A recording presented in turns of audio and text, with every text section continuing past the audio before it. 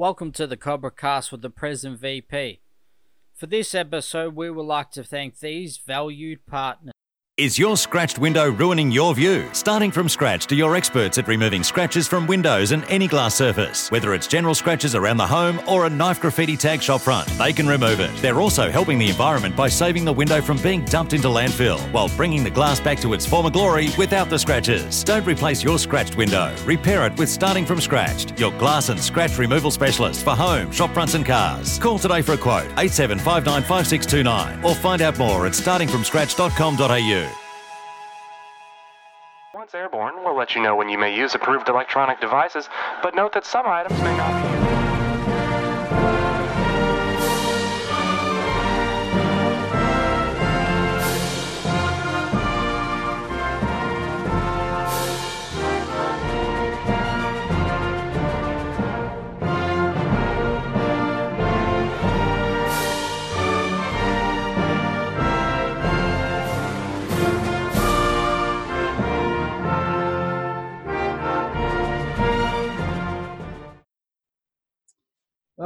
Welcome back to this episode in the Cobra Cast USAFL week. We're just leaving Seattle and we're heading down the west coast. We're going to head down to OC, I guess, mate.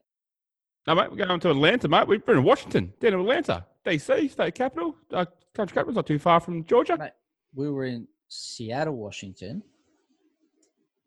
Washington. Yeah, Washington to Washington. Georgia. Simple trip, Washington to Georgia. Right, that's Washington, D.C. over here. We were in Seattle, Washington. Oh, We just travelled down the west coast, right down there. Bang, OC. I was trying to work out why we were there. We didn't see the White House. That actually, yeah, okay. All right, so you thought we were in Washington, D.C., which we weren't. We were nowhere near the White House. It's the opposite side of the country. Like, couldn't get further away from each other if we tried. Yeah, my bad, mate. So, all right, so where are we going then? Well, we're actually going two places. We're going to Atlanta and Rome in Georgia, which is, the southeast part of the USA. Whoops. So we're going to Atlanta, Georgia. All right, let me just get this straight. And you said Rome. But when you told me Rome, I thought we were going to Italy after this US trip. We're going to Rome, Italy. No, there's a place in Georgia called Rome as well, just about an hour out from the ATL. Oh. Hey, Nat, you can blame me all you want for the stuff up of this trip, but that's on you. To think that we're going to Rome, Italy after this trip, that's on you. Well, I guess I'm not getting any bloody pass then, I guess. Oh, well. Just go to Josh's house, mate. He'll have enough of a photo there for you. All right. Tell me, how far is freaking Atlanta and, how long? All right, so if we're coming from Melbourne down to Snake Pit and Sandown, it would be probably about 20 hours because it's just over 13,000 kilometres away. All right, and so Atlanta is just over 350 square kilometres, population of just over 500,000 people. Yeah, not bad town. Atlanta is the home of the Atlanta Hawks in the NBA, the Braves in the MLB, and the Falcons in the NFL. And also, we're going to Rome as well. Rome's also got a minor league baseball team affiliated with the Braves from Atlanta, mate. Yeah, nice. Mate. Imagine being an Atlanta fan. Atlanta Falcons up 28-3 and just get destroyed. Anyway. I'm not finished thinking about that. Okay, you're good now. Yeah, well, you don't have Brady anymore, so I guess. Anyway. What are we talking about? Brady. Tampa Bay fan, mate. Yeah. Of course you would be. Well, the food's in Atlanta. There's only three things you need to know. Barbecue, burgers, fried chicken. Everyone knows Atlanta is famous for good barbecue, good burgers, and bloody good fried chicken. Oh, I can't wait to get my lips onto some of that. And the Museum of Coca-Cola is located in Atlanta. It's going to be a fun trip when we go have a look at that, mate. So, quite a few famous people were born in the ATL. And when I've done this research, mate, I figured, I'm just going to cater to things that we enjoy. Bit of rap music. So, first off, come off the rank, Andre 3000 from Outkast, and one of my personal favourites, T.I. Yeah, we got 2 Chainz, Future. You got Little John. And Okay! Yeah, all right. Yeah! Yeah, okay, yeah. So who else you got, mate? Gucci Mane, Killer Mike, Kanye West is actually born in Atlanta as much as he claims Chi-Town. He's born in Atlanta. You got the Snowman, Young Jeezy, and you got Donald Glover. Yeah. So speaking of Childish Gambino, it's also the Atlanta is the city where this TV show Atlanta is set that Gambino is a star in. Guess it makes sense to have a show Atlanta based in Atlanta. It's better than having like the OC based in Atlanta, I guess.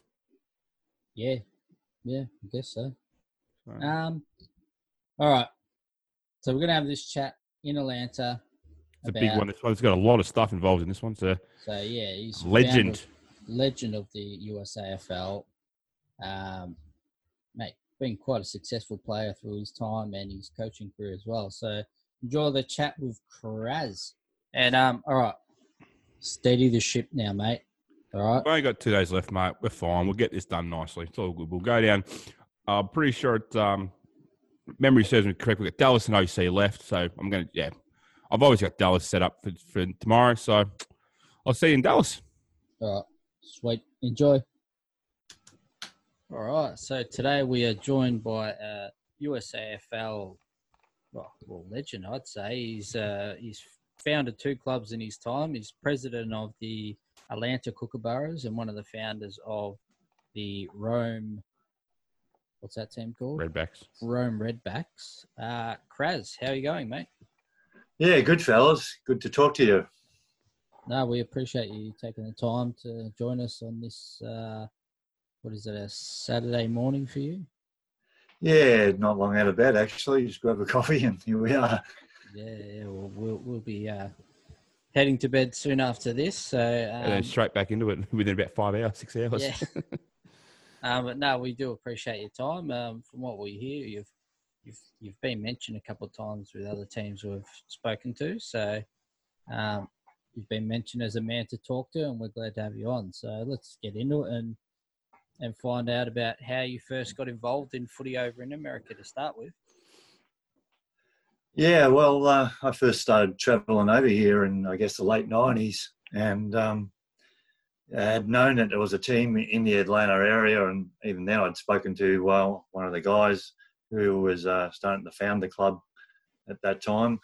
I moved permanently over to the States in 2002. I had played a game for Atlanta in 2001, but moved here permanently in 2002, and having, fairly extensive background of footy in Melbourne and South Gippsland and been involved in the admin already, it was a pretty easy thing to jump right in to do as much as I can, I guess. Yeah, nice. So do you know when and how the Kookaburras were founded and why they chose the Kookaburras for their team? Originally, they were started by a guy named Mikey Powers, who's also a legend in the USAFL ranks, and that was around in '98. Mikey had been involved in assisting Nashville club starting and was living in the Louisville area, and he'd been transferred down to Atlanta, so he had started a team there, but the team didn't really play as a standalone team, I don't think, until about 2000, so about a year before I came onto the scene. And then they played their first game as themselves, where before that they had joined with a couple of other teams in the area to play as a combined team. So I was probably just a year or so behind him. And but Mikey is pretty well known around USAFL circles as well as being one of the founders of the whole organisation. That's fantastic. Who was their first game against?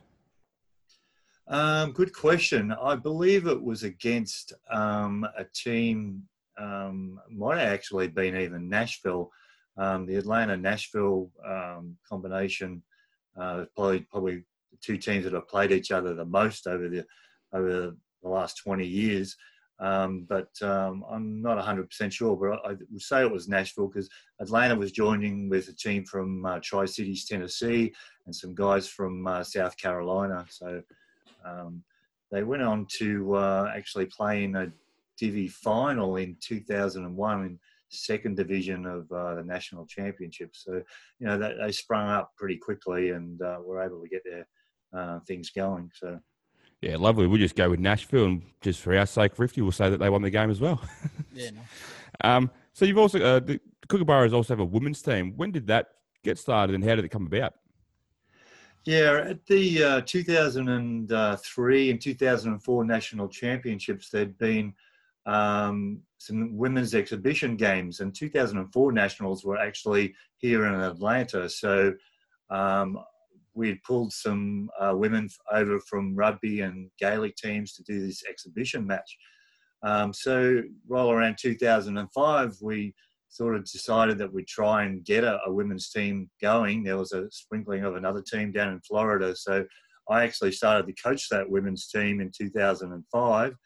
And from then on, they basically were undefeated, I think, for about nearly 4 years until they'd won 3 national championships and were beaten by a Canadian team, I believe, in 2008 in Colorado.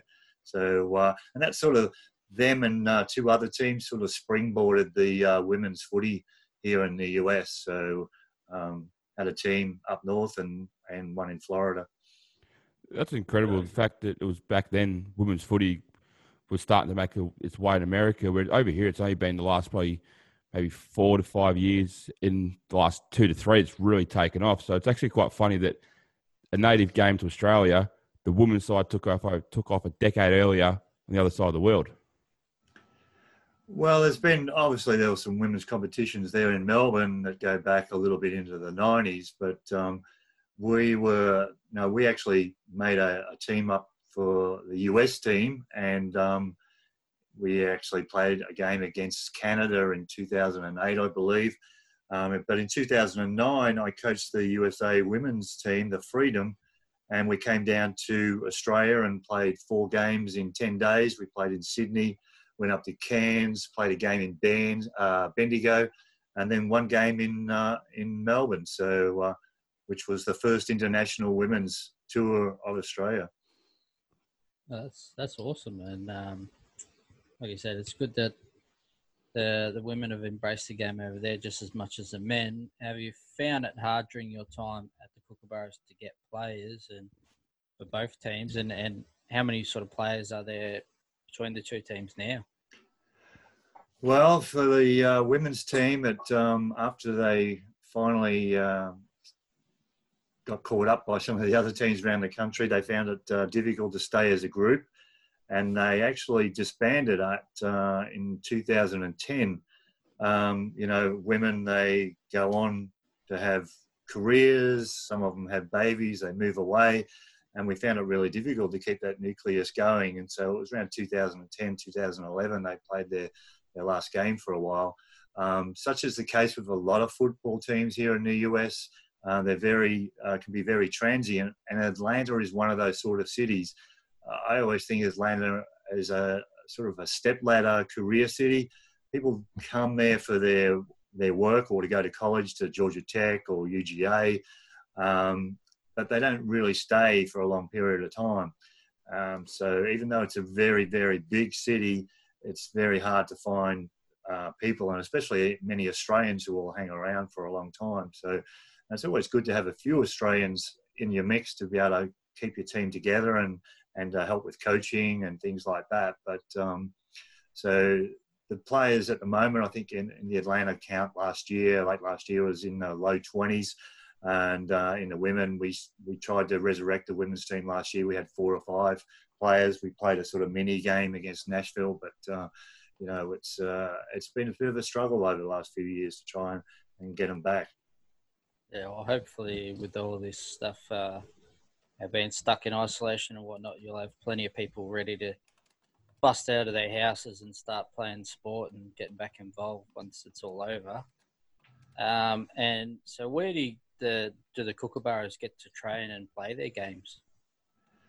Well, field sizes here in most of the American cities is a bit of a concern. There isn't designated parkland like there is in Australia. There aren't massive cricket fields or footy fields anywhere. So you try and play wherever you can. And, Atlanta has a small field. It's about 150 yards long by about 80, 90 yards across that we use for training. It's in an area called East Atlanta, so it's about 4 or 5 miles out of downtown.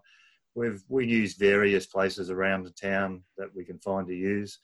The national championships way back in the 2000s were played on polo fields, which were about 30 miles north of Atlanta, which were at that stage big enough to host the event. So field space is always a challenge here in the States. Doesn't matter what team you talk to. Yeah, it's unfortunate. Something that we are learning that we definitely take for granted over in Australia. So normally the next question we would ask is how hard is it to get playing gear and training gear? But you actually started a shop called PlayAussie.com a couple of years ago to help give players in America a chance to get a better range of sharings and footies. How did you get that going and sort of what brought that on? Yeah, thanks. It was interesting sort of churn of events. The USAFL have been selling a couple of footies each year for a long time, and at the national championships was where you normally buy one. But it was about two years ago, about this time 2 years ago, really. One of our players, our vice president, actually, Braden Metters, was having his honeymoon on the Great Barrier Reef in Australia, and being from the States, and I knew he was coming back. I'd sent him a message and asked him to go to Rebel Sports to pick us up some footies, because we didn't have any. We didn't have a variety. There was only a men's football and a women's football. And I thought, man, this is crazy. Why do I have to get an American on his honeymoon to go and buy us a footy? So I looked into forming a relationship with Sharon, and they were fantastic and still are. And I built basically my own website and business called PlayAussie.com, and started importing Sharons, and have continued on for the last 2 years. And I've actually got a shipment leaving Melbourne right this weekend to stock up a little bit. And it's been pretty good. The players certainly are supporting him. I have a range of about 50 different Sharons now that players can buy. So we're not just stuck with just the 1 or 2 models that the USAFL had. So, and I'll now sponsor the USAFL with that business. So I'm actually considered a sponsor and, their chief main supplier of Sharons. So it's been pretty good. That's fantastic. It's a great thing to do. And when I was having a look at it, I was surprised to see that the price of them is pretty much bang on par with across here, which actually surprised me because I thought that maybe there might be a bit of tax or something like that you need to throw on top of them. So to know that people in America can get their footies at the same price that we can over here, it's good to see. So we're learning that clubs play in regions and regional tournaments and everything like that. So what region did the Kookaburras play in during the season before the Nationals? We're basically in the Eastern region, which is, the 3 regions that the USAFL have are massive. The Eastern region runs from all the way from Fort Lauderdale in Florida all the way up to Maine in the far northeast. So it's a little problematic. Most teams will, though, even though they're in a region, they'll play teams from other regions to suit whatever, games they want to play. You're not really pigeonholed into regions until you get to regional championships. Then you are, going to be pitched up against teams within your particular area. But teams in our region, which are, the New Savannah team, the 2 Florida teams, Jacksonville, Fort Lauderdale, and then you move up the East Coast to North Carolina, Washington, D.C., Baltimore, New York, Boston, places like that. But our closest team is actually in the central region, which is Nashville, which is a 4.5-hour drive for us, other than the teams here in Georgia. Yeah, we're definitely learning that, again, we have taken for granted and needing to travel 15 minutes in Melbourne to get to our games when we're here. And we've spoke to clubs that train all year round and play 4 games because they've got to travel halfway around the world to get one. So, yeah, I definitely I feel for you for needing to travel so far to play a game of footy, that's for sure. Yeah, it's a bit of a problem. When you look at the size of the USAFL, it's actually compares in player numbers to maybe a major country Victorian Football League, say a Hampton League or something like that, 10 or 12, 13 teams with about 100 players each, first, seconds and reserves. That probably makes up the 1,200 odd players that the USAFL has, but we're spread across the country. Some teams are 5,000 kilometres apart, so it causes some issues to get some games scheduled. And that's why you see some teams will only play a handful of games a year because that's all they're capable of playing. So, yeah, it's something we don't envy having to put all of those travel hours in, but it's something we also admire that there's, people over there taking up this little Aussie game and putting in so much passion to be, spend their own money to travel all these distances just to play this kick around and what would be considered a pretty odd-shaped ball to most US people. But so how successful have the Kookaburras been throughout the USAFL competition? We've had some mild success. Early in the 2000s, we were playing in Divi 1 of the Nationals. I think 2001 we were runners-up in Divi 2. We played consistently in Divi 1 through to about 2005. In 2010 or 11, we were runners-up again in Divi 2 or Divi 3. But not being able to maintain those numbers, like I said before, consistently, and some of these bigger clubs just growing to a massive size has really prevented us from being competitive at that upper level at national championships because, there are teams here who have to push Australians away because they have too many.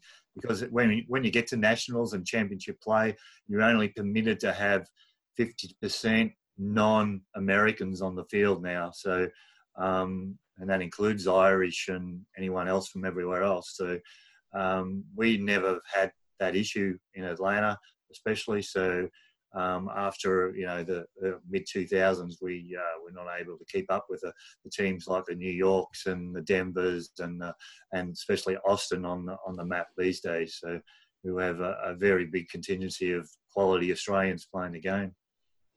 Yeah, we're hearing that from all teams that Austin are quite the powerhouse club. So, hopefully the Kookaburras can get their numbers back up once it's over and start competing with those top sides. But I'm very curious to know you've spent a fair bit of time in Atlanta, Georgia, and there's quite a big there's some big NFL teams, and there's Atlanta Hawks, there's big basketball teams. It's quite a big sort of sport place. Have you embraced many of the American games over there as well yourself? And are you a Falcons supporter? I'm not actually a Falcons supporter. I actually support the Packers, so which is a little unusual for me. But I am a fairly big Atlanta Braves fan, baseball, and I'm missing baseball like crazy at the moment. I do follow them. The Hawks, they haven't really been very successful over the last few years, so they haven't really been on my radar. I'm not a super basketball fan, but for some reason I've really cottoned on to baseball. I just find the technicalities of baseball to be enthralling. And we have, where I live now in Rome, Georgia, we have actually a Braves affiliate team here, which is a single A club, which is here in the town where I live, and I get along to those games as much as I can when we are playing, of course. But and they have a little mini stadium, and occasionally an Atlanta player will filter through who's coming back through injury and things like that. So it's pretty fun. Yeah, nice. Baseball is probably one of the American sports that I haven't quite embraced myself. I don't mind it, but I used to play American football, and there's a couple of American guys, and I said to them one day, how the hell do you sit at the baseball and watch this game for so bloody long, inning after innings? And he says, it's easy. They sell beer in cups this bloody big. So I guess that's why that was his embracing baseball, I reckon. Yeah, it's a good beer watching sport, that's for sure. You can certainly stuff yourself with a few. And even here at the local games, you know, we have $2 Thursdays where you get in for $2, you get a $2 hot dog, and you get beer for $2 a cup, mate. So it's a bit of a, lay down misère that you pop along to one of those games, I can tell you. I wouldn't be going to work on a Friday, that's for sure. Nah, yeah. Hey, I'm self-employed, so it doesn't really matter much. All right, so back to some serious stuff. You are the president of the Kookaburras. How did you become the president, and how long have you served as that position? Yeah, I sort of, when I first moved over here in 2002, a couple of us started to look at, really, Atlanta didn't have any official rules, and although they were affiliated with the USAFL, they weren't incorporated. So me and a couple other guys got involved in that, and got incorporated with the state of Georgia, and got our non-profit license with the IRS done. So that sort of led into 2004, and I became secretary in 2003, and then took over as president in 2004. I haven't always been president. I've had a couple of other guys been willing to step up over the years. So I think I was president until about 2007 and 8. I had 2 or 3 years off. I sort of came back in at around 14, I think, for a couple of years, and then I had another couple of years off, and then have come back in the last probably 3 years. So I think 17, 18 and 19 I was president again. But it's good to take a break occasionally and get other guys to have different ideas. But I've always been on the board or coaching. I've been head coach many times as well. So you got to step aside occasionally and take a breather, and that's what I've been happy to do. So I've also had roles with the USAFL as well as coaching the women's team there. So it's been good to be able to do a couple of different things during the years as well. What have you done for the USAFL? I was the inaugural coach of the USA Freedom Team from 2007 to 2010.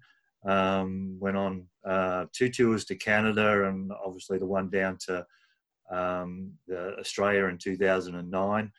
I've been on a couple of advisory boards and things like that, but apart from that, I haven't really done any official committee roles with the USAFL. But they did award me life membership in 2010, I think, and that was mainly for my participation in getting women's footy going with another long-time women's advocate here, Catherine Hogg.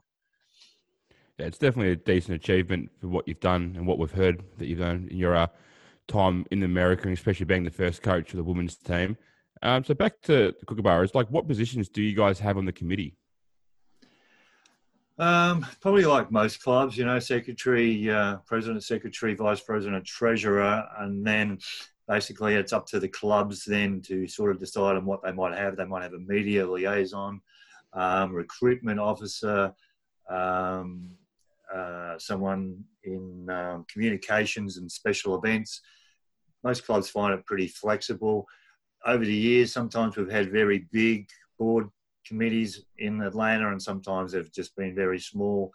It varies on how many people you have enough enthusiasm for. You've obviously got to have the main 4, but at the moment the Atlanta club has 9 on the board. So basically the 4 main positions plus 5 others, a women's representative who takes care of some of the women's business that might pop up, and a couple that might specialise in sponsorship and things like that. So sometimes more help is helpful. Sometimes more help is slows you down a bit. So it all depends on the group of people that you have. Yeah, nice.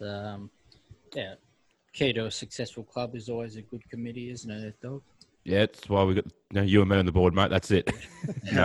I've said it a couple of times. We do make jokes that we do it all, but no, we would be stuffed without the people below us doing the hard yards, especially when we get back to playing footy this year, hopefully. Yeah. So one thing that we're finding is, pretty universal all around the world is that, difficulty maintaining sponsorships and things like that. How hard have you found it in your time with the Kookaburras to get and maintain sponsors for the club? Yeah, it's an up and down thing. You're right there. Keeping them happy and bringing them back year after year is a challenge. Having that 501c3, which makes us a charitable entity, does really help here in the US. So donations from clubs for clubs from business entities is a tax deduction for them. So that's helpful. Back in the 2000s when we had the Nationals here, Visy or Pratt Industries, which has a business here, has a factory here in Atlanta. We're a major sponsor. So that was really good. But in the Atlanta scene at the moment, we've gone back to maybe smaller sponsors, pulling in sponsors with smaller amounts just to try and get them their foot in the door and hold on to them for a longer time. And you basically, just like any sponsorship sort of thing, you got to take a little bit and give a lot to really maintain those relationships. So it is a difficult part of running a club, because a lot of clubs and a lot of players that you're trying to recruit are students, don't have regular jobs or just have part-time work. And when we're asking them to travel all over the country to play footy, not many of them are going to be able to hang around for a long time unless we can subsidise some of those expenses. Yeah, definitely. It was nice of Visy.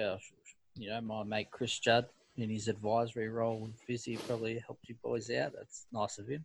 I don't know if Chris was on board at that time, but Richard Pratt was certainly available, and we had Kevin Sheedy come in for that 2004 Nationals, and Mr. Pratt was his obviously prime guest, and we had a great 400-person dinner on Saturday night of the Nationals, and Kevin was the key speaker of that event, and but it was certainly helpful for the event and helpful for football overall. The big major sponsor here in the US has been Cooper's Brewery since probably 2002, and they've really been fantastic in the way they've supported Aussie Rules here in the US for over 15 years now.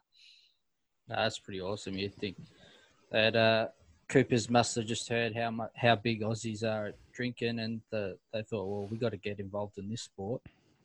But you mentioned having Kevin Sheedy over there for a function and stuff. What's the sort of social side of the club like, and what sort of functions do you guys hold? Yeah, I think most clubs, run functions around their season. So when you have teams come in from interstate to play you always would have a function after the game, and it'd be at the bar sponsor of the club. Some clubs would put on a meal, and you'd pay a certain amount of money for that meal or whatever, and that money would go to the club. These days, a little challenging, obviously, with this social distancing going on. Clubs are certainly doing the Zoom type meetings and things like that. But AFL Grand Final night is a massive night here in the US, where teams really put on the biggest show that they possibly can to draw in all the expats that they can find to watch the AFL Grand Final. It can be on very early in the morning here, obviously, and that's why we need it to stay as a 2:00 game. And that is the probably biggest fundraiser for nearly every team in the country, because everyone wants to watch that game live, and Atlanta certainly no exception there. That would be the biggest event of the year for them. Yeah, I mentioned on a podcast not too long ago that one of the questions we were asking the clubs when we first started it was, what do they do for their grand final day? Because I've always been proud of my grand final day I have here. It's my favourite day of the year.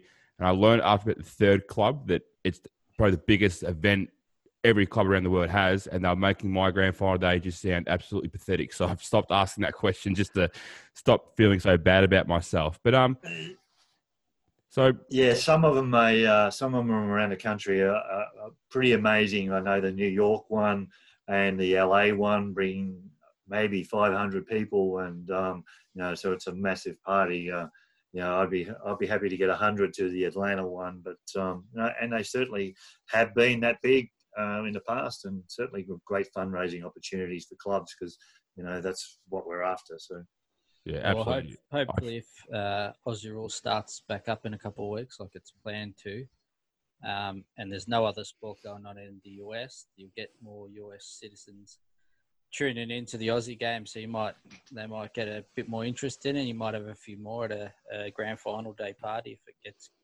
if we get that far into the season.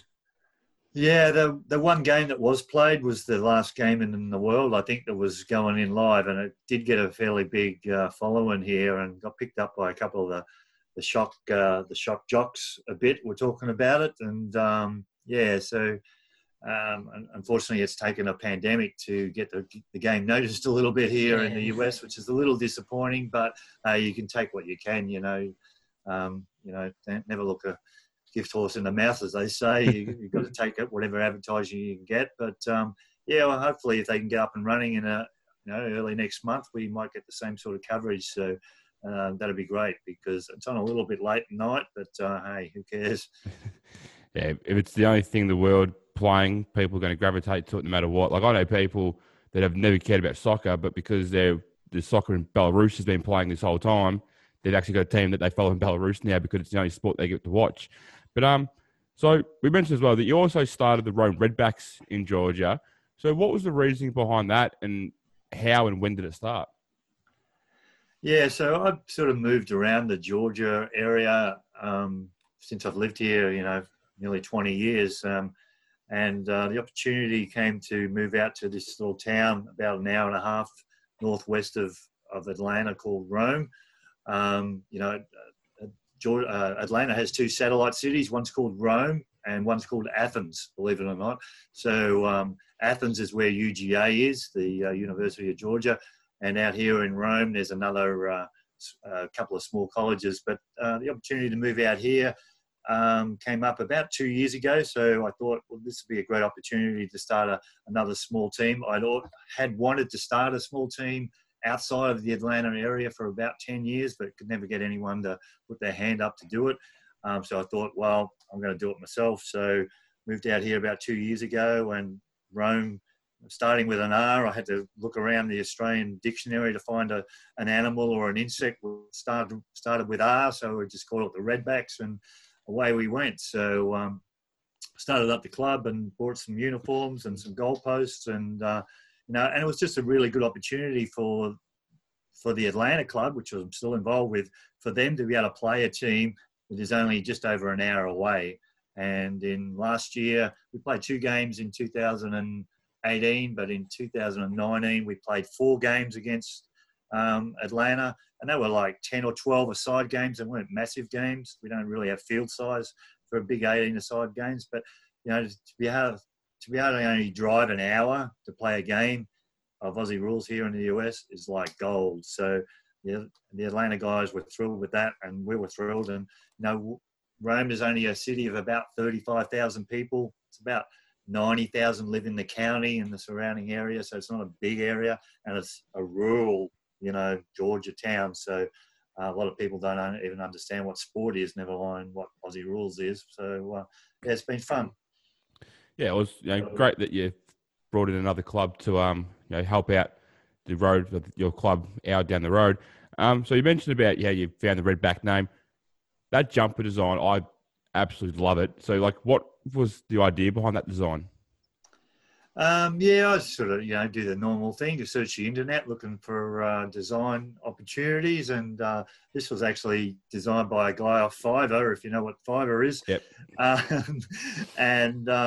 Sort of modified a little bit. So But yeah, that's basically how it came up.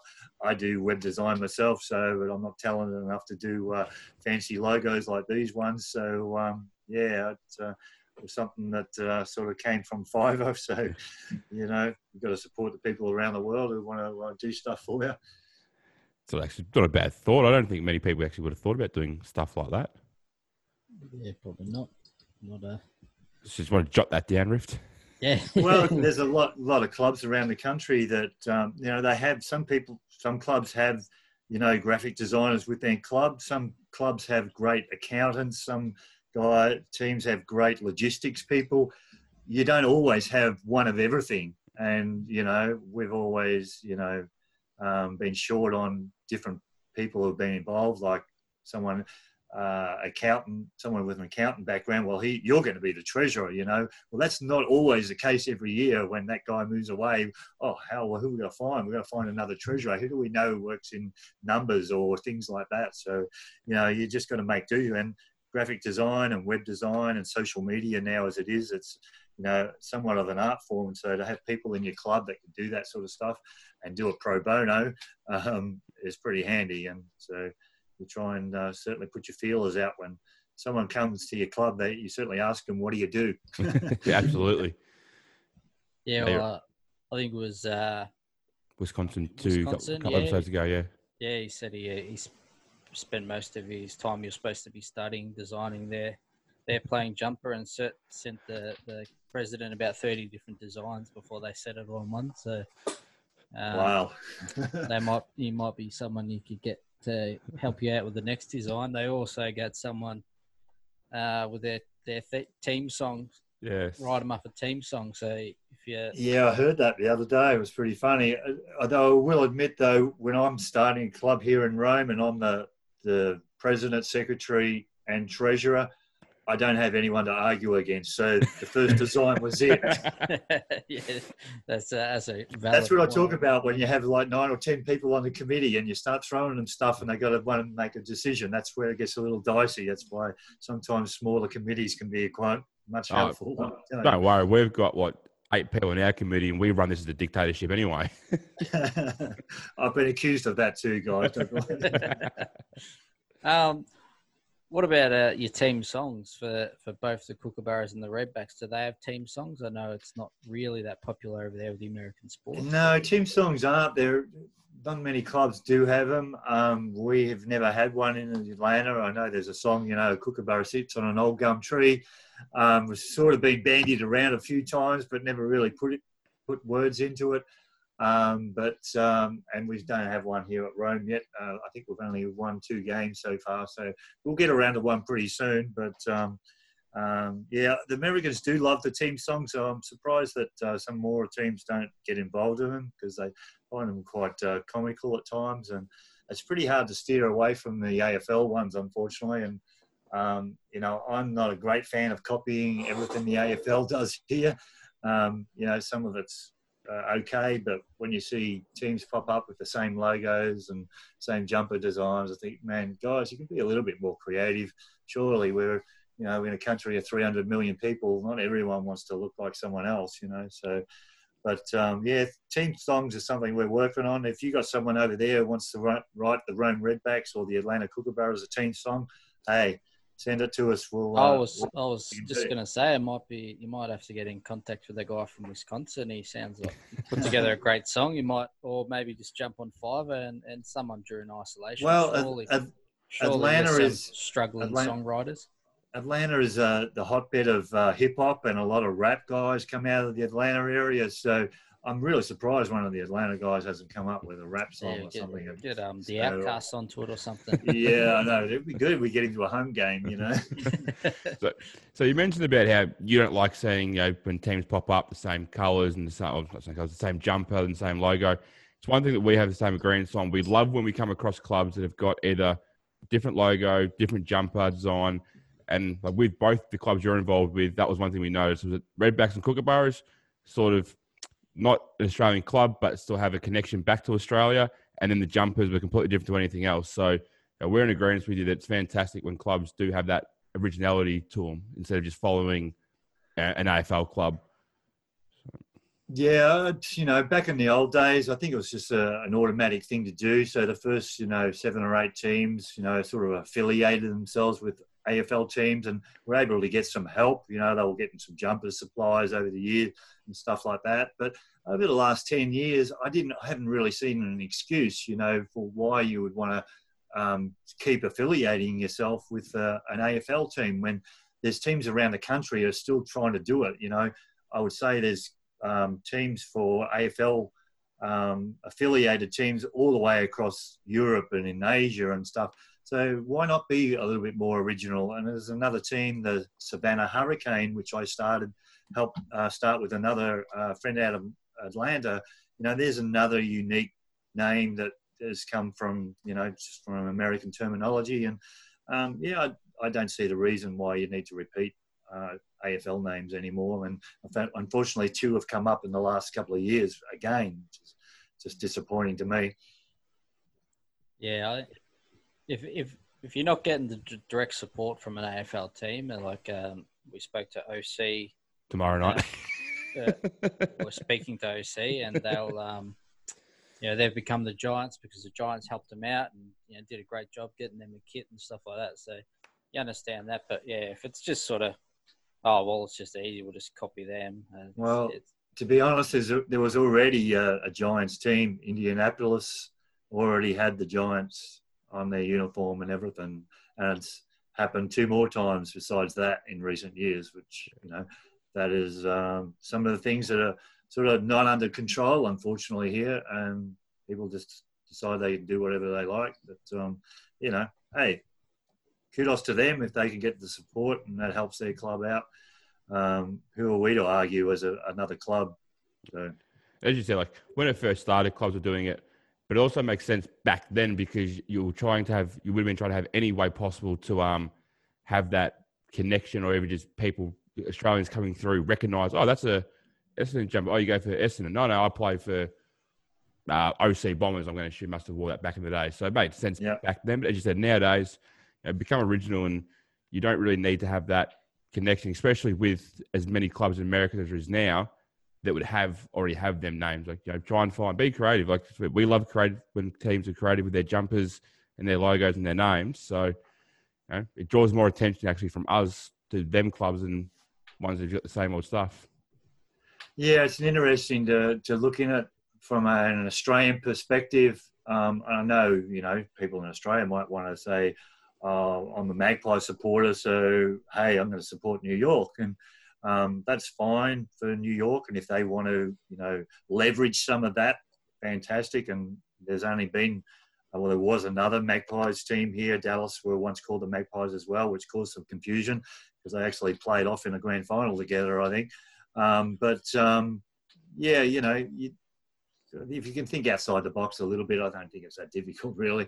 I'm in agreement with these guys as well. So, but it can also backfire. And for example, you said the New York Magpies. The first time I seen their jumper, I'm like, that's an absolutely sick jumper. But being an Essendon fan, I'm like, no, I can't support you. So it can, it goes both ways. That's true. That's true. Yeah. And you could support 5 other teams here in the US and not be one of your, Bombers or whatever teams. And so, it is what it is, but unfortunately it's still continuing by the looks of it. So not much I can do about it. All right. So what's sort of the plans for the future of the Redbacks? What do you have planned for them? Well, being a very small town, I don't think we have high aspirations of climbing up the USAFL ladder as such. Everyone wants to say, let's go and win a trophy at this particular championship. But I think that's a bit of a long bow for us for a period of time. Basically, it's just creating more awareness of the game here in regional Georgia. Obviously, giving teams like Atlanta and Savannah and Jacksonville and Florida another team that they don't have to drive 8 hours to play. And hey, we might get to a stage where we can play as a standalone team in maybe Divi 3 or Divi 4 at national championships if they continue in that sort of vein. But I don't believe that every club has to have aspirations here to be a Divi 1 team. we're never going to be able to compete against the likes of Austin and LA and New York, who have this massive influx of Aussies. I actually bumped into an Australian here in Rome about 3 months ago, and then another guy came down to training who just moved here from California. He's from the Western Districts, actually, from Mount Gambier. Just moved here, and nice guy, and he's going to have a kick with us when we get going. But we're never going to compete against some of the bigger teams, so you've got to put that into perspective and say, as long as we are functioning and we're having a good time, we're teaching the guys here locally about the game, and a lot of it is cultural exchange, talking a lot about Australia and the other sports we play, a little bit of cricket thrown in a bit here and there, and having a good time. And, that's the basis of the club, really. Not trying to win massive trophies like some of the clubs around the country, all they seem to concentrate on. Yeah, sometimes, like we understand, we're not the biggest club in Victoria, and it's sometimes better to actually understand where you are and not constantly try and, be better or think that you're going to achieve a lot more than what you do. But so one thing that you also do, you also have a podcast called Outside 50 that you host with a bloke called, is it Rick Shabani? Yeah, Rick Shabani over in LA. And Rick spent a whole year down in Melbourne last year playing for Caroline Springs, I believe. And a couple of other people are involved in that. Our good friend Tara from Denver. Tara from Denver and Ben Martinez from Austin. So I started the website about 10 years ago with another guy called usfootynews.com. And it was just an alternative website for news about footy across the US, because we weren't happy with the way that the USAFL were doing their news, or weren't doing any. But of recent times, we started a podcast with that called Outside 50. And initially it was me and Rick running that. And these other guys wanted to join in. I thought this would be a great time for me to get out. And so I still produce that podcast for them. And they do all the interviews and things like that, which is just great. And it's just people are all the way around the country. We've had a couple of international guests like Danny Marshall down there playing with Footscray AFLW, and a couple of others. So it's good fun and good opportunity to spread the word of Aussie rules around the US and in Australia. So, and there's a couple of other podcasts have popped up at the same time. So even the USAFL have jumped on the bandwagon. Yeah, you also have interviewed our friends down in Colombia at the Bulldogs, I just seen. I'm pretty sure. Yeah. Paddy Smallwood down in Colombia. That was a great interview, and going by the stats, it's still getting plenty of listens as well. So, yeah, he's a top guy. And to get a couple of teams from the US down there last year was a fantastic effort too. Yeah, absolutely. I actually never heard about it, so we spoke to Tara from Denver, and she sort of mentioned about it, so I went and had a listen to it, and I'm actually pretty sure I've got through the entire library that you had working away at work. It was just obviously starting to do what we've been doing. It was sort of helped me sort of understand. Like we spoke to Wisconsin the other day, and I learned a lot from your programs, chat with them about them being a college town. So I knew sort of how to work my questions. So it's a great show that you guys do. So, and as you said, a few podcasts have popped up doing American USAFL stuff. So hopefully that can grow your game further as well.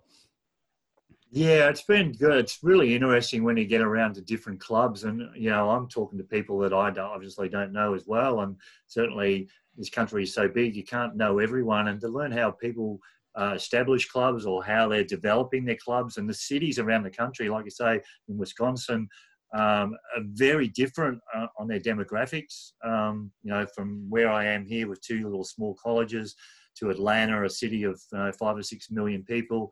New York, 20 million people, how they structure and how they work and how they train and how they practice is really interesting. And it's fascinating to listen to the way how people got into the sport and how they're keeping it going in their particular region or their club. So and kudos to you guys too, because not only you guys are doing stuff over there, but you're branching out across the world. So it's fantastic. Yeah, thank you. I 100% agree with you. Like we've done a couple episodes just as a bit of a special thing for what we're doing, and then we actually were like this is actually really cool to find out about all this stuff. And so like, oh, we'll do a couple from another couple of countries, and then we spoke to like 2 or 3 different American clubs, and we found out that just even in the same country, things are so different in every single part, whether it be you guys in Atlanta or up to Orange County, and then same like England, like the North London and Manchester, and in the same country, everything was different there as well. So it's, I definitely understand and agree that it's nice. It's cool to find out how clubs were made and such a difference to how we see things in Australia as well. So, but the other thing, you guys run a AFLS social Aussie rules that I read about. What's that? Yeah, we started a few teams around the country have been trying social football or co-ed football, which is a non-tackle, non-contact version of the game. When the AFL brought out AFLX a couple of years ago, and we were all laughing about that, we were sort of at the same time developing our social football game in Atlanta. And I just thought, well, let's call it AFLS. S stands for social. So what we started in Atlanta was a 7-a-side, 8-a-side social co-ed game, totally non-contact, non-tackle, played on a field about 80 yards long, 60 yards across. And we had two fields set up on at the same location. So 4 teams playing at the same time. Games would start and finish at exactly the same time, just on the one whistle or one siren. And just a way to introduce the game to people in Atlanta. Atlanta's very big on social sports. A lot of people play this sort of kickball or social volleyball and things like that. So we were trying to tap into that market and see if we could bring people across into our game without them thinking, that's going to be like rugby, isn't it? It's going to be hard and tough and a lot of tackling. And I've seen the videos from the AFL in the 70s, and they're brutal and all that fighting, and that's what they see when they Google AFL these days. They still see that they still see the fights that Plugger and Gary Ablett and Dermot Brereton were on. So trying to get through to them that where they can play a nice social game and there's no tackle and it's just a fun, fluid game and it's high scoring. It really went well, and we had nearly 80 to 100 people play a couple of years ago, a couple of mini seasons. So it went really well. I've actually never really, obviously in Australia, but hearing all these clubs around the world be having to explain to people it's not like rugby, has actually surprised me quite a bit that's sort of the, it's like rugby. I would have thought, I didn't actually realise rugby was so big around the world. Yeah, if you look at the Rome Redbacks website, I did see that. RomeRedbacks.com, right at the top it says it's not rugby, and I've actually got signs made so for when we're practicing, people drive past and think it's like, that's going to be rugby over there, and I have a sign, it's not rugby. So, and that's the first thing people say. And the Atlanta club, I think, has a video there that you can watch, which is our AFLS video that we use for promoting, and it's just a very easy, game that we bring people into the game. We don't necessarily use it as a way to recruit people to play the game. We just use it to broaden our base of our club, our supporter base. If they want to come on and play Aussie rules full on, they can, and some have. But if they don't, that's fine. Just introduce them to the game and get more people involved. So we're hoping to do that here in Rome as well when things get back running. But normally the first thing people say is, that'll be rugby, isn't it? I said, it's a lot more skill involved. Yeah, just a little bit. But so that's why you see that on the Rome Redbacks website. The first thing you see. So I think when other sports are, at the Olympics, Commonwealth Games and World Cups and things like that you have, national teams competing against. And so, when soccer gets called football in parts of the world and rugby gets football in other parts of the world, and then you're saying, no, we play another different type of football, it does get confusing. Yeah. And we don't wear pads, but we hit just as hard and we fly in the air to take marks and things. But one thing I've said to a couple of American clubs is that if you were to able to stalk a few colleges and get a couple players, wide receivers, star wide receivers that aren't going to quite make it to the NFL and not really go the professional route, and just kidnap them, get them down to your club, and just teach them to be a full forward or centre forward. I think you'd have guys that would make it to the AFL in no time, I reckon, with some of the athletic attributes that those guys have. Yeah, there's certainly, they've stopped having the US Combine for Aussie Rules the last couple of years. And, when you see guys like Mason Cox and that doing so well, and even Danny Marshall, and realise that there's, maybe another 50 million athletes like that here in the US with the same sort of ability and skill set, you can see it, being an opportunity. Getting players from the college area to Aussie Rules has always been a challenge for every club. They just don't transfer over, unfortunately, because there is no real other adult sport here. And once they leave college and once they don't get involved at a pro sport, they're virtually lost to sport. And, we get them maybe 3 or 4 years later when they're about 27, 28, and they've been sitting on the couch for a couple of years, and they finally come across and see Aussie Rules or some other sport on TV and realise that they could actually play that game. So getting them younger would be great, but it's still going to be a challenge for a while. I've expressed my feelings to Rifty, and I think on another show, about how it makes absolutely no sense that the AFL like to constantly push, we're trying to grow the game overseas, especially in America, but then they remove that combine when you've got blokes like Mason Cox. That they like to be like, this is what we're doing. This blokes from America, we're going to get them all across here. But then the one way you find the blokes from America, they scrap. It baffles me that, that's all I'm going to say on that, because otherwise I could get myself into some serious trouble if this goes there could be some far. Politics. Could be some politics involved in that, and I follow her through threads on a few channels like Reddit and stuff like that, where the importing of players from overseas is not always the happiest thing that people see. So I've always been here and there is okay, but when it gets to 10 or 12, and we have, I don't know how many Irish players are playing at the moment. They seem to be fairly well received still, so I think there's still a window open for American players to do the same. Yeah, absolutely. I've always agreed that we should be looking after the blokes that have played the game their whole life over a flash in the pan. But just because the bloke's from America doesn't mean he hasn't played for his whole life. Like, we're learning that there's been Auskick in that in America. So blokes might have been playing it since they were 10 years old, but because they live over in America and they've scrapped that combine, they're missing out on what could be their dream. So I do see both sides of the argument, but it's just being sort of smart about it and not exploiting certain aspects. Right. Yeah. It's the same here, where people battle for scholarships here for to go to college, and that is super competitive. Trying to build up kids to win that scholarship so they can go to a particular college, and the competitiveness in that, and going to particular events to compete at the highest level as part of that. It's a competitive world out there. Unfortunately, it doesn't matter whether you're in sport or you're in business. You've just got to try and put your best foot forward. And AFL is a business, so no doubt about it.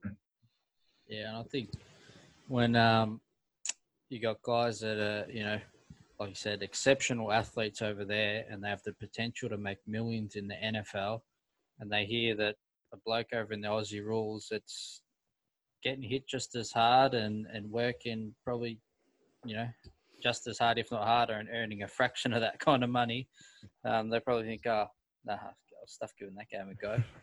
Yeah, I know. Yeah, I'm sure you've got to have a passion for it before you want to go. But there's got to be thousands of people who don't make NFL or don't make basketball squads over the every given year. So they're all potential players, I would imagine, especially the basketball.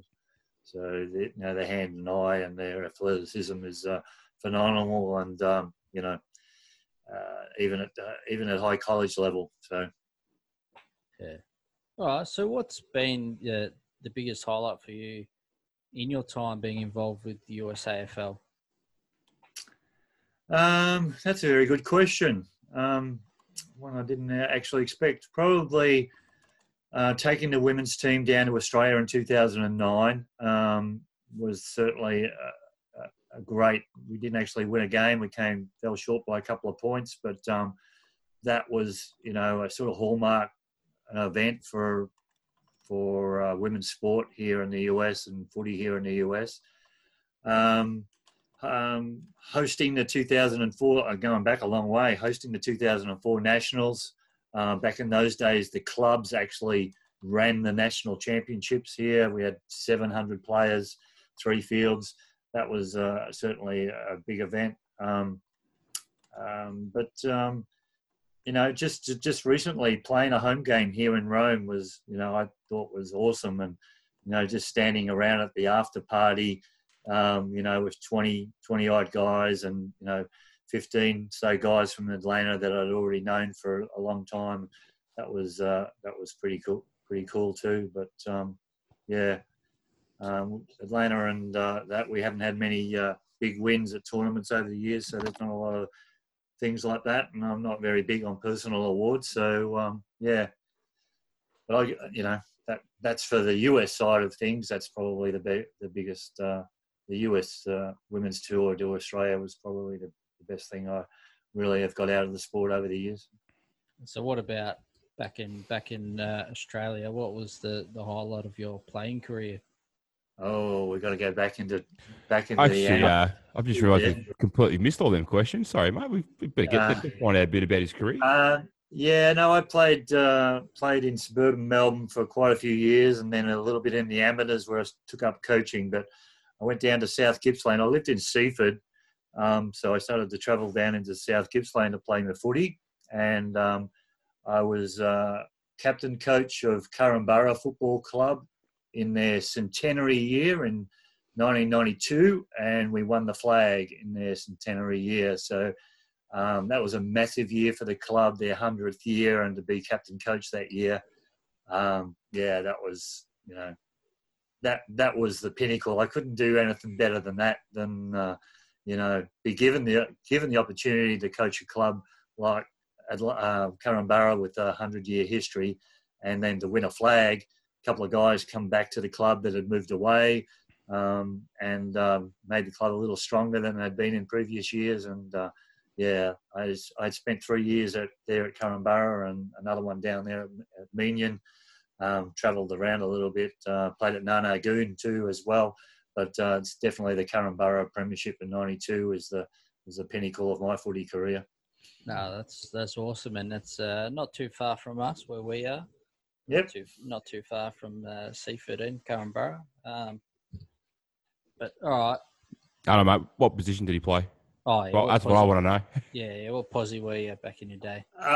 Well, I played 7 years when I was younger at fullback, and I chastised my coaches that left me there because I'm 6'3", and as soon as I was given the opportunity to move out, I moved on to the ball, and I became an on-baller, a very tall on-baller. So I was a 6'3" running ruck rover for the best part of my career from the last probably 10 years. So, he was setting trends. I was going to say, some may say he was ahead of his time.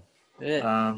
I was certainly I was a marathon runner through that period of time. So, I'd gone down to play country football. I would have 3 opponents by the time I had half time was up, and just the grounds down in South Gippsland were pretty wet and heavy, so you needed to have some legs. So, I enjoyed running a lot in those days, and playing ruck rover and was the best thing that I enjoyed. And even when I came here, I didn't play my first game here in America until I was like 40 years of age.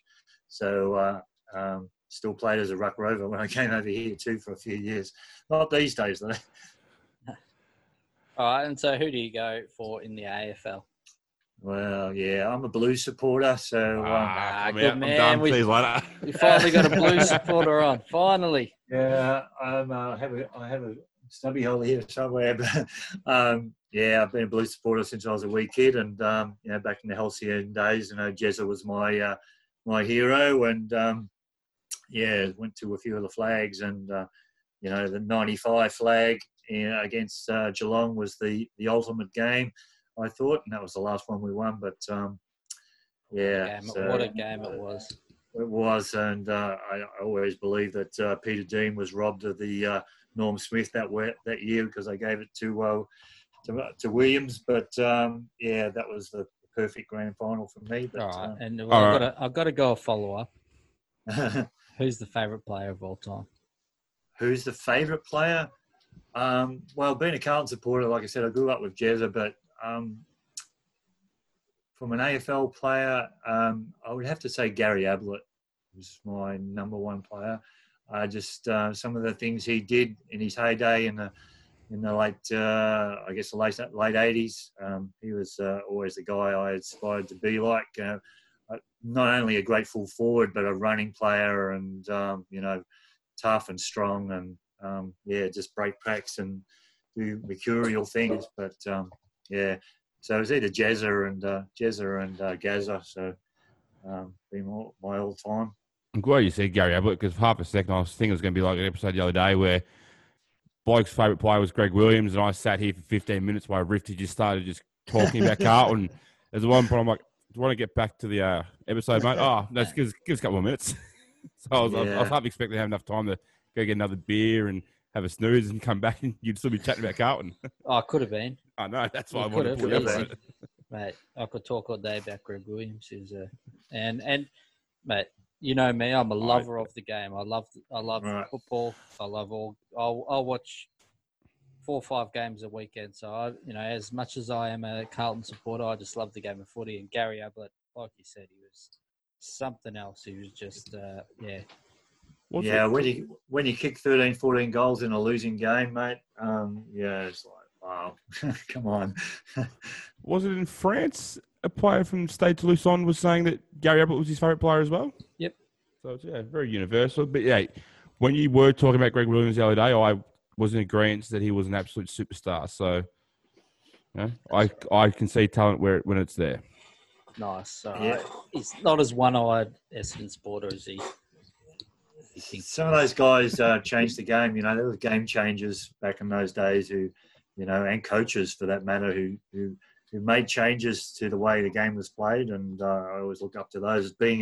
Becoming a coach myself, in Australia and here, you're always looking for something that's innovative and something that's new and something that's going to change the way that players perform and how to get your team across the line. Whether it's something extra to do fitness-wise, where it's tactical or a new skill to learn. That's and certainly here in the US, learning skills is one of the major challenges. But teaching guys little tricks that you learn, tricks of the trade over the year, is always a passion. And you can learn some things from those guys in the past too if you watch them. And so I've brought a whole gamut of years of watching AFL footy as well as suburban footy over here to the US. So hopefully passing on just a little bit to the guys here. No, that's awesome, and I'm sure you've been quite an asset to the clubs you've been involved in. But now it's time to throw some players under the bus. It's one of our favourite parts we like to get to is, and being that you're involved in a couple of different clubs, you can either throw a player from each club under the bus, or if one bloke really sticks out, just go for the one. But we've got a couple of different questions, and start throwing those guys under the bus. All right. So, which player at the Kookaburras or the Redbacks would you say is the ladies' man, or likes to think that they're the ladies' man? Well, there's been involved in Atlanta for 20 years. There's been quite a few ladies' mans, but back in the early days, there was one in particular. His name was Justin Biggs. And I don't know if Biggsy listens to these podcasts still. He's still living here in the US. He's in Chicago and is the ultimate ladies' man. He would, I heard rumours that he'd go out to nightclubs and he would try and chat up at least 100 women in one night, knowing he was playing the percentage game there. He's not a big tall guy, Biggsy, but he could talk a fair bit. And he was certainly well known around the club as doing okay by the ladies. He's married now with a child, so he might appreciate that. But certainly played the numbers game. Did Bigsy? He was a pretty fun guy. Worked for the Australian government too at the same time. Well, you do miss every shot that you don't take, so that's right. The class clown or the Joker? The class clown could be the same guy. The class clown or the Joker. Here in Rome, we have a guy called Jesse Dobbs who can impersonate just about every American accent out there, and he's a Southerner as well. He does. I've been meaning to get him on one of our podcasts actually because he does a great Jesse Ventura, and he's a gamer as well, so he has all these connotations. And where I thought of him, he'd be a great guest for the Could Have Been Champions, because he'd be able to talk about anyone here in the States. So Jesse Dobbs here in Rome is certainly the comical guy, and you never know whether he's actually serious at any time. Even when you walk up to him in a supermarket, you just don't know whether he's going to be pulling your leg or not. So it's pretty funny from an American, because a lot of Americans don't have a great sense of humour, but he's got his fair share. So that sounds like a classic. We'll be listening out for that episode if you're able to get it up. But sure. Who's the biggest party animal? The biggest party animal. There's a couple in the Atlanta area that come down to training. Well, before we were shut down early in the year, I would hear stories that we would practice at 11 o'clock or play a game of AFLS, and then I'd be reaching out to them at about 7 or 8 o'clock, and they'd say, "We're still at the pub, mate." It's like, hold on a second, we finished at 11 o'clock this morning. What are you still doing? And so there's a couple of guys. Chris Alexander is one guy who's been around the club since for nearly 20 years. Big fella, big American guy who loves his spirits and loves hanging out. And he would for sure be one of the biggest guys at having a drink. And there's a couple of other guys who go back way back. But Chris is still with the club and still hangs out and doesn't mind putting tying one on and supporting the sponsors, as they say. Yeah, definitely. Oh, that's good to Sounds hear. like my type of bloke. Yeah. But who's the guy that you've come across, and you've been the coach, you've been involved for a long time? Who's the guy that's just taken the game far too seriously for an amateur sport? Too seriously for an amateur sport. Sometimes that's an Australian. It seems to always be an Australian. They think they're actually playing VFL level football or something, but taking the game too seriously. Normally the guys that start fights, some of those sort of guys, and there's a guy who probably comes to mind, Nathan Jones, who's now in Colorado, Aussie guy. Played a bit of rugby in his time, first came over in the mid-2000s, I think, and he would get into a fight nearly every game. And he has a little friend. He had a little friend in Bjorn Ferrugia, another Australian from Reservoir there in Melbourne, who would also, he would be backing up Nathan in the fights, and they would just thought that they could just, fight everyone, and they would, have a great time fighting Americans, but they could play a bit, but I think they were there for the fights more than anything, and they were very serious. Would argue with umpires, even though all the umpires were volunteers, and get our clubs into trouble all the time. So I'm going to throw two in there: Nathan Jones and Bjorno. He was known as the little wonder wog because he had a little bit of an ethnic background to him back in those days. But he's selling $1 million houses in California right now, so he's doing okay. So, no, that's nice. Well, where can everyone go to follow along and catch your podcasts and both your clubs and your website, everything. Let's give everything a plug and we'll make sure. Well, the list is long and varied. Obviously, Atlanta is atlantafooty.com. That site's been around for a long time and on social media, Atlanta Kookaburras. The Rome Redbacks is romeredbacks.com. We're on Twitter as well there. usfootyuse.com. That's where you'll find our podcast, but our podcast name is called Outside 50 on all the podcast channels that you can normally find podcasts, just like this great one. And the business, if you know someone here in the US who is looking to buy a footy, it's playaussie.com. And on playaussie.com, you can also find all the teams here across the US as well. I list all the teams and what state they're in and a link to most of those websites as well. So look up playaussie.com. They're also on social media. So, yeah, but you never know. There'll be another project pop up sooner or later, but they're the main ones.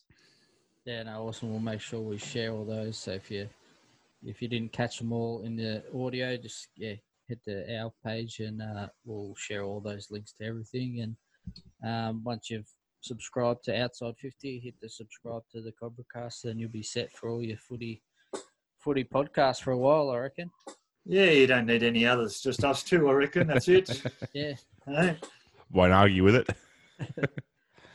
Thanks a lot for joining us, mate. We do appreciate your time in the early morning. It's been great chatting to you. And like I said, you've done a fair bit for the US AFL, and I'm sure you got plenty more to contribute as well. And we hope you're able to play some more games tail end of this year once all this shit blows over. And hopefully you at least get some AFLS games in.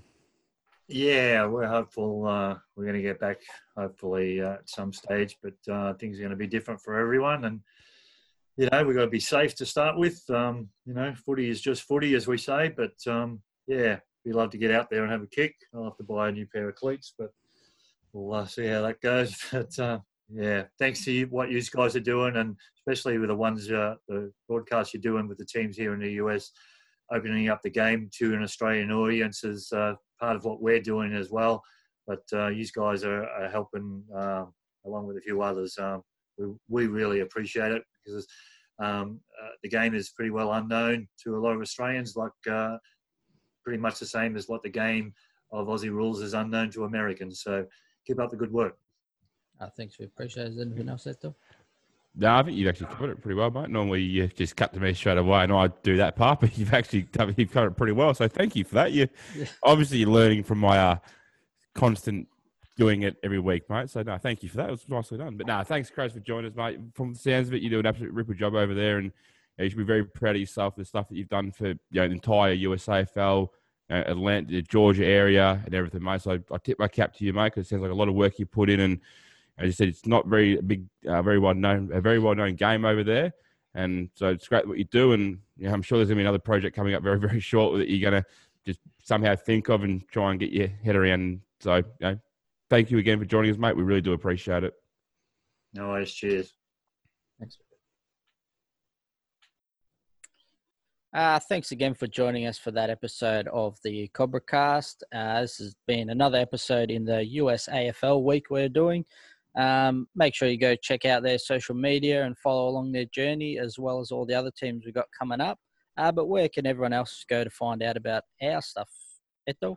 Well, for our stuff, mate, they can go to Facebook and at Sandown Cobras FNC, or search Sandown Cobras Football Netball Club. They can hit up our Instagram at Sandown Cobras FNC, or hit up our Twitter at Sandown Cobras. There is another page on there that is at Sandown Cobras FC. Ignore that page. That's no longer working. Twitter won't delete it. But, mate, or you can head to our website, www.sandowncobrasfnc.com.au. Or if you want to know more about USAFL, you can head to www.usafl.com. You can search United States Australian Football League on Facebook and Twitter. There's also the US Footy News. They are a Facebook page, and they do a podcast called Outside 50, which is hosted by, the co-host is one of the people that we spoke to from Denver a couple of weeks ago. So make sure you go listen to that if you want to know a bit more about US footy. Thanks for joining us. We'll see you on the next one. Thanks for watching the Cobra Cast with the present VP. And if you need somebody to talk to, why not contact New Life Psychology in Berwick? They are now taking phone appointments. Or you could head to otlr.com.au for tips and info. And we are supporters of TAC's Towards Zero campaign. Head to towardszero.vic.gov.au for more info, because zero is the only acceptable number.